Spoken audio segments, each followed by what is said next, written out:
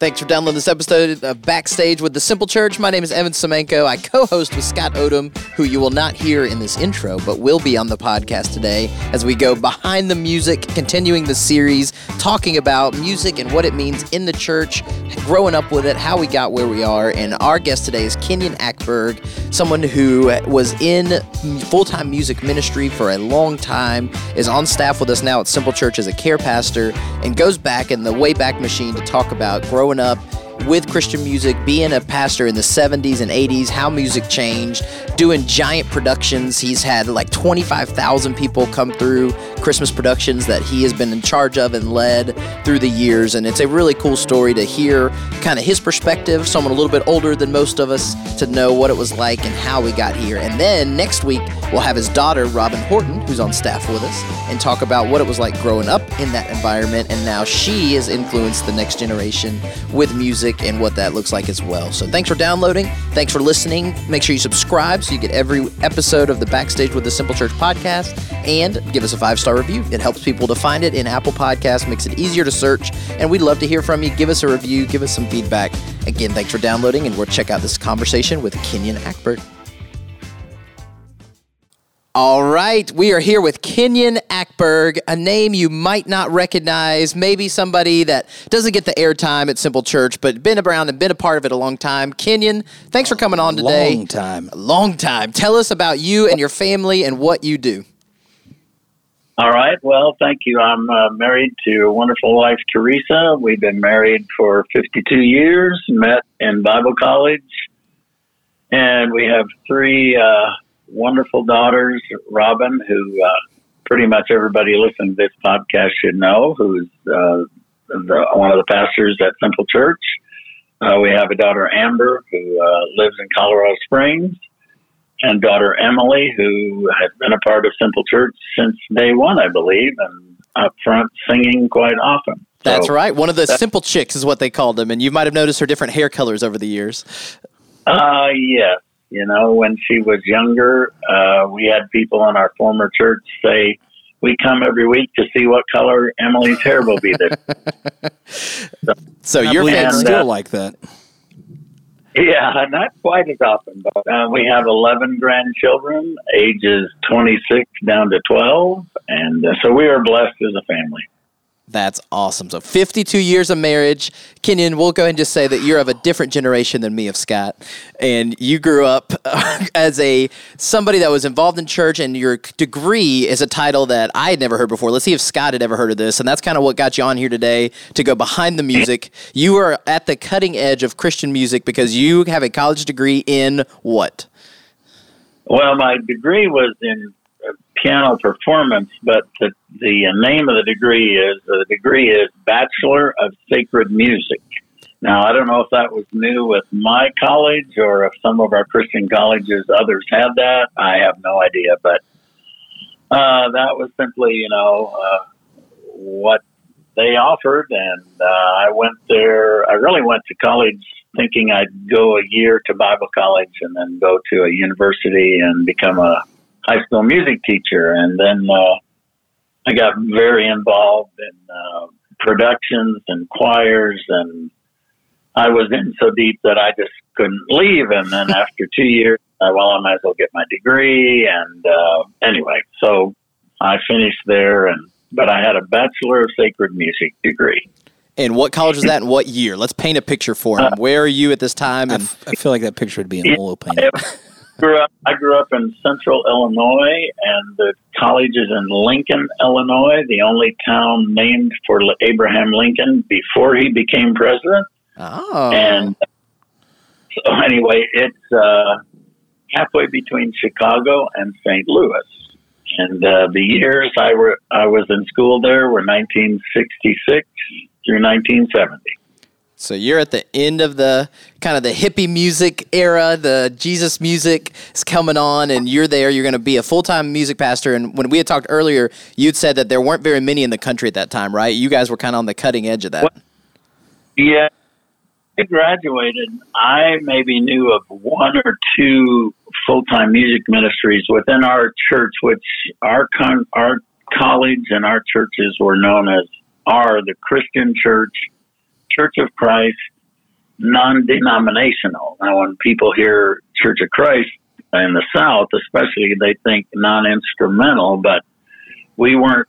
I mean, biblically we were similar to them, except we believed in the instruments and they didn't. So our school was, supported by people of those churches. I grew up in a church, the Church of Christ, but again, it had all the instrument. It had a piano, but because I grew up in a very small church, maybe 100 people at peak in attendance ever.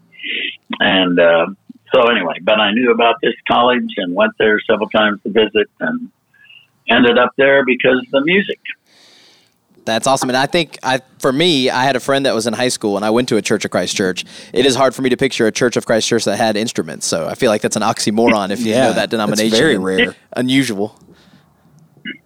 Well, again, I don't know if it was farther north, whatever, but we were similar, but that was the division between us and the true Church of Christ that the people in the South especially know about.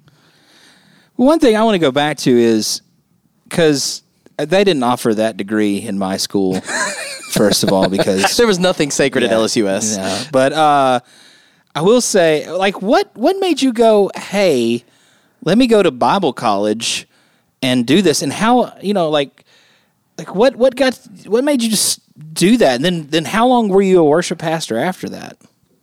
Sure. Well, so I did say earlier that, when I graduated, maybe in our churches there were one or two full-time music pastors, and I didn't go. Again, as I said, I was going to go on to be a music teacher because I didn't know of anybody doing music yet. I mean, I was a part of a church that had one pastor. He did the preaching, and volunteers did everything else. He had to organize it all. Even so, I went for the music.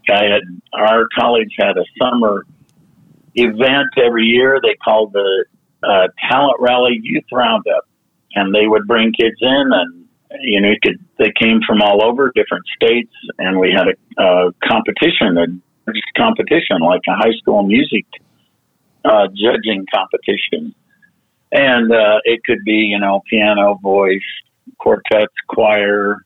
Did you compete? And I competed. I won the piano competition my junior year. Wow, Roundup champion here. Yeah, my senior year I didn't go because I was involved in a all-state music or a choir that went to an international music festival, so I couldn't go that year. But anyway, I knew about that. I heard the choirs there sing, and it just attracted me, and so that's basically why I went. I wanted to be a part of those choirs and that music program. And it was when I first went, it wasn't for the degree. So then I stay and I get out, and really this was a God thing because I was helping with one of those summer events, Teresa and I both. And one of our former classmates, he was a part-time professor, had gone on to be a pastor. He came back to help judge in that competition. And he just said to us at the end of one of those, or the last night of that, this was a Thursday night, he said, I want to come talk to you about coming to be my youth pastor. And I had never considered doing that. But I had been convinced and convicted that summer as I was working a job detasseling corn, if anybody knows what that means. My dad husked corn for a summer. He was a corn husker. Is that different? That sounds terrible. Tassels anyway. And so he came over and he talked to us, and I had been convicted that summer that I really should go into ministry and not become a school teacher. So, and I had another semester to finish school. I had taken a lot of music stuff and taken less required courses in my early college years. So I had another semester to finish. Teresa had graduated. So that was Thursday. On Friday, we drove to Ohio to meet with he and his people. On Sunday, they invited us to come be their youth pastor. Dang. I went back to my college and asked the dean of students on Monday, could I finish by correspondence? He said yes. We sold our mobile home, and 3 weeks later, I was a youth pastor in Orrville, Ohio. Wow. Jumped right in it. And I love you. You completed school by correspondence, which that's in the amazing. 70s. Yeah. It's a little harder back then without the internet, A huh? little harder. Well, and there were some of the courses, I didn't have many to finish, but a couple courses were from a school that offered correspondence work. And then one of my own professors at our school, he made it a correspondence thing, which was really kind of almost a joke. But anyway, I finished, but I became a youth pastor and started, really at that church, I don't think I did anything musically except sing in the choir. And then how do you get into full-time music ministry? Second church wasn't happening. Second church, I was the youth pastor, and I ended up, I think there I did start directing the choir when the gentleman who had been doing it had quit. And Kenny, let me pause right there because I think it's a different generation, and that's why we want to talk to you, is because you're starting ministry in the 70s, and you're influencing the young Justin Haglers, who's coming up next in the 80s, and then me and Scott are another 20 years behind that. Talk about kind of the choir culture in church, and if people are simple church people that never really grew up in that kind of church, choir was a huge deal, right? Like, it was a big part of church. It was what it was about. Maybe talk a minute for what choir meant, and like if somebody doesn't have any pictures, like why would there be a choir? What was that like in the time you were starting ministry? Right. Well, pretty much every church had a choir, even the smallest. And, it just, first of all, it's a way for people to use their ability. Praise music hadn't even been created or hadn't surfaced. Worship music as we know it, praise music, I can't remember exactly. We had praise choruses and camp choruses and those types of things, but nothing like we know today. So the choir carried the music load, and pretty much worship was singing 2 or 3 hymns out of the hymnal, maybe 4, a choir song, maybe a solo, and that was your Sunday morning service in addition to the preaching. And that's just what everybody knew. And so that's how it happened. And, I can't, probably was for me, I'm trying to think a time frame, probably the late, in the 90s when that maybe began to change, where we had a different instrumentation come on stage. I remember I was in Mesa, Arizona, when we started a Saturday night service to be more contemporary. Sunday stayed the more traditional.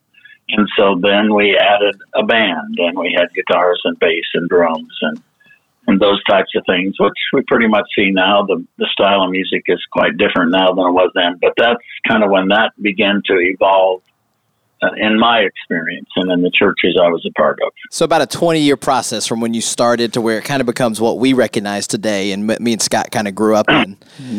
Right. And you've seen it evolve even to a different level. And Simple Church, the way we do it, many churches are doing that now. But yes, that would be right.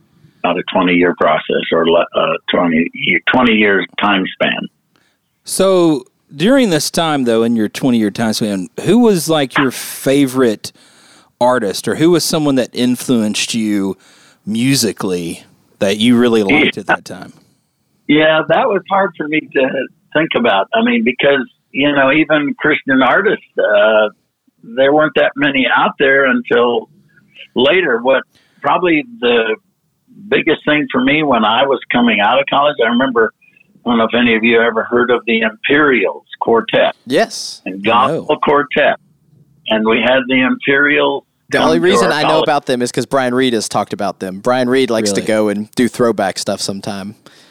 Yeah. And there were several, prior to them, a little older school, the Blackwood Brothers and the Statesman Quartet, and Gaithers. You Is know, this pre-Gaithers? Now I do know the Statesman. then the Gaithers came along shortly after that, and then the Gaither Vocal Band. At first, it was the Gaither Trio. It was Bill Gaither, his wife Gloria, and Bill's brother. And then the Gaither Vocal Band came along, and they're continuing to, and they're still a ballad group, and they're great, and they've been great. And Bill Gaither introduced more people to Christian music, or got them out front. Sandy Patty, Steve Green. I can't remember them all, but those people, Bill Gaither gave them their start. Either they were a lead-in group to his group, or they were a part of his group. And then of course, then came along Michael W. Smith, Amy Grant.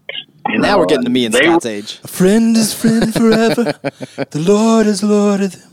But all right, so back during this time, though, were there non-Christian influences? Were you listening to, like, Clive Davis and you liked his sound, and so was that an influence on you, or were you... Billy Joel? Yeah. Yeah, I would listen to them, but probably not that much. And as far as an influence, because I was kind of just stuck in that Christian music, and then I began to do beyond the choir productions to try and, seasonal primarily. And let's talk about that, because you've told me some of this before, and I think the scale of the production you're talking about, like when you think about church production, I think about like the kids and having a Christmas nativity thing. You had a massive scale when you were doing this, I believe in Arizona, and what you were doing. Talk about that season.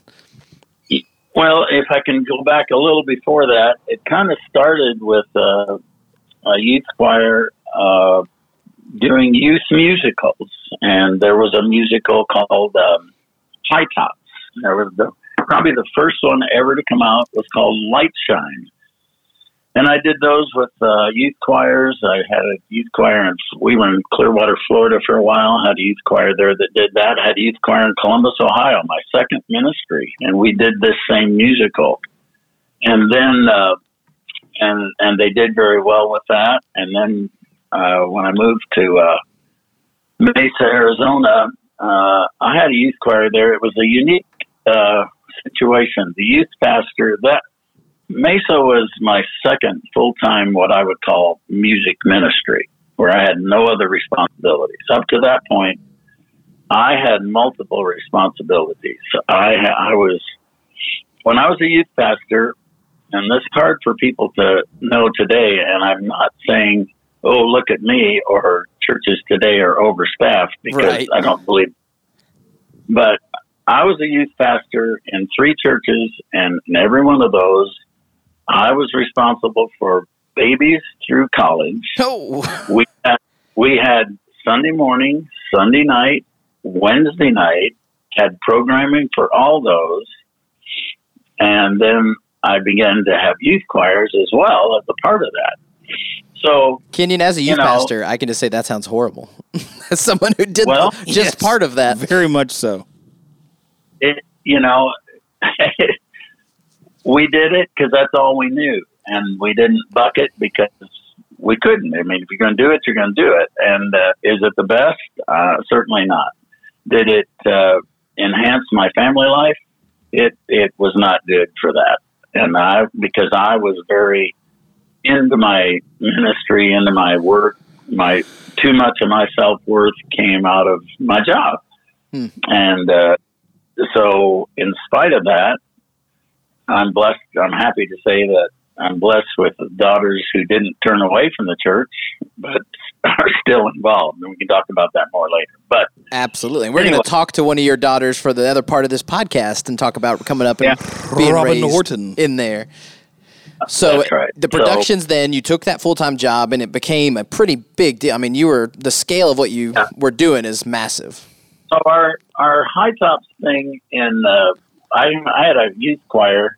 I got sidetracked where I was going with that. I had a youth choir of about 75 or 80 kids. And we did this production. We took a 10-day tour. The youth pastor was behind it. And he really was kind of new on the scene at the same time I was. And we worked together. He was very supportive, and he traveled with me, and I'd go on youth mission trips with him. But anyway, so that was huge, in fact, most churches didn't want to host us because they didn't want to have to house us. 80 people's a small army. Yeah, that's a lot. Yeah.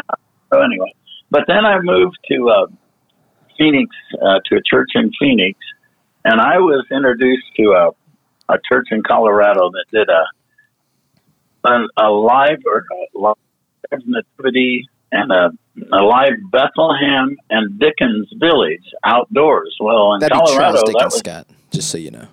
I know. I am cultured, sir. Yeah.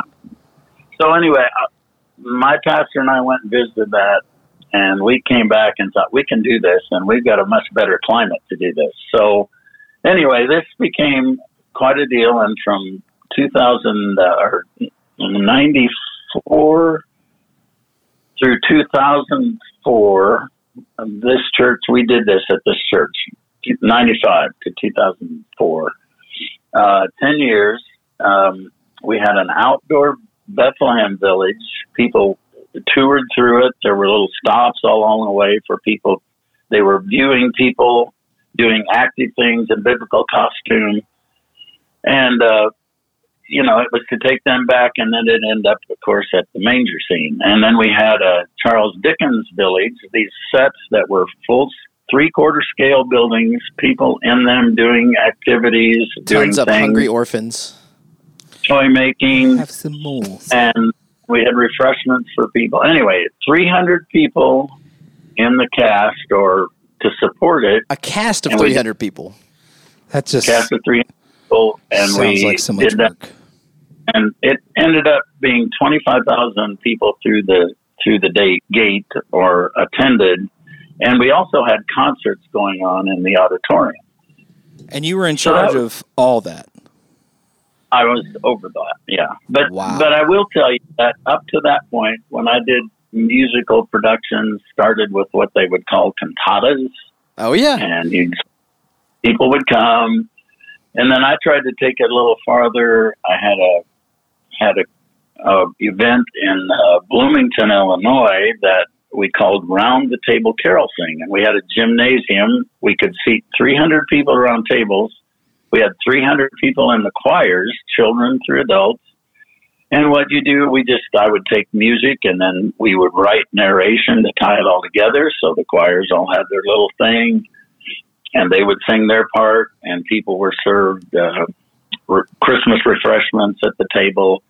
And, so that's kind of where that all started with me till we ended up with this Dickens thing, which was pretty cool, and it was just, to me, the biggest advantage of those things, two things. One, you would hope people would become interested in your church. It's a outreach, teaser. yeah. But especially in the church in Phoenix, the people there really had never been challenged to be involved in ministry in any way, except maybe you teach a class or you sing in the choir. And beyond that, the expectation of every member was show up, bring your money. And that was it. And this got 300 people or more involved, 300 people per night involved, using a gift that they had. And it really helped the spirit of that congregation and helped us grow, not just because we did a musical, but because people had involvement. I relate that to what I see at the Simple Church, where the advantage of not having a building and having to set up every week and tear down every week, whether it's a full-scale tear down or not, it takes people to do it. And those people get involved, and then they're telling people about what they're doing with their life. And so it's the promotion of the church. It's the advertisement of the church. It's They're not bought in. Yeah, their ownership of it. So here's the question. Will you now start a simple play, and we'll do the same thing with Simple Church? Can we hear your Charles Dickens accent, Scott? May I have some more, sir? Please, sir. Please, sir. right. So I'm just Well, it would be difficult. You'd have to have a piece of property, and I think you're saying that in jest, maybe not. But anyway, Scott would love for you to actually, do it. I'm all for it. he's all about acting and theater. Yeah. But Kenyon, yes. We are wrapping up, and I know that you have got a ton of ministry experience and all of this life and all the things you've seen. As we go behind the music, I think the last thing I want to ask you with is, in your opinion, and as you've thought about this, what are the things that you think the church has got right when it comes to music, and what are some things that maybe you think they've gotten wrong or that we could do better overall in your time as you've seen this? As one of our elder generation, you've seen a lot of stuff. Right. Well, again, as things are evolving, number one, there's certain things I miss, but it's selfish. I miss it selfishly. I miss some of the good old hymns that I think have a lot of truth to them. Is that wrong that we're not using them? No, it depends on why we're not. And from the time I came here, I had a choice of going to a very traditional church across town, and for a year and a half, Teresa and I did. And I still was continually drawn to be at Simple Church because of what Simple Church is about, what it's doing. And I think it's right, and it's reaching an unchurched generation, and its purpose is to reach unchurched people. And the simple vision of love God, love people, and, to me, and that's what it was when I came, I just think that's what it ought to be about, and it should be that simple. So musically, I don't know that there's a right and wrong. To me, the right is, what are you doing with it? Is it, the styles have changed, piano and organ to more contemporary now guitars and enhanced lighting and all that. What's the purpose of it? Is the message still in the music?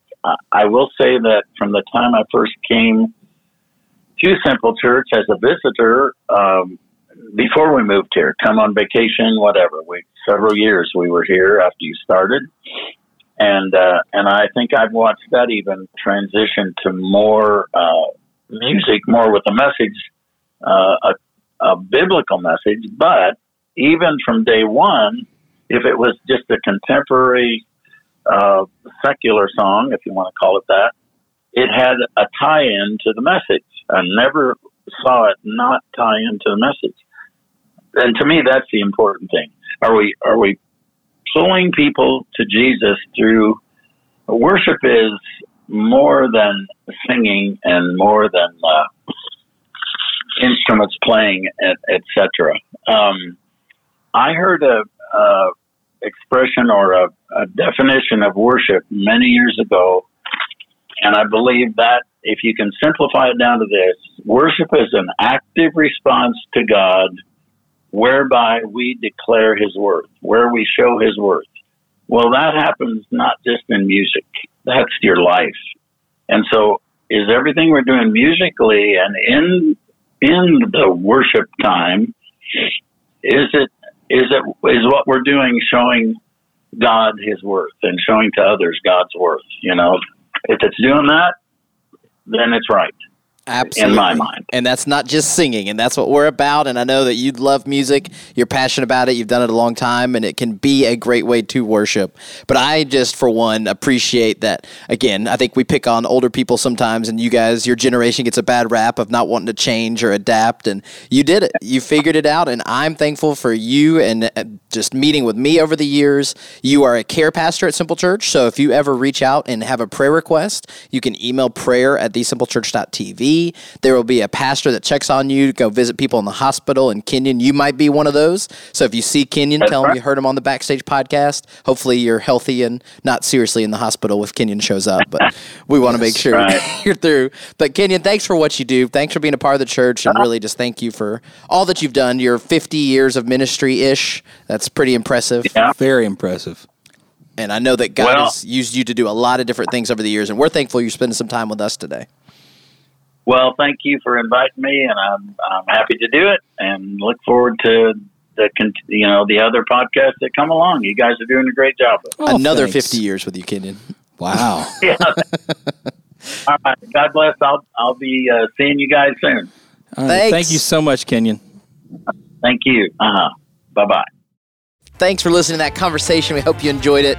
Kenyon, again, being a little bit older than us, down the road, some wisdom there about music and what it was like, how he helped to shape it and be a part of it around the church community for a long time. We're thankful for his ministry. And then next week, we continue this conversation with his daughter, Robin Horton. So make sure you download and subscribe today. You get all the new episodes automatically each Wednesday. Once a week, we come to you and go a little backstage to continue the Behind the Music series, and give us a 5-star review wherever you listen to this podcast. Just makes it easier and helps people to find it. And we love to hear from you. Email scott@thesimplecechurch.tv or give us a review on Apple Podcasts or Spotify, wherever you listen to podcasts, and have a great week.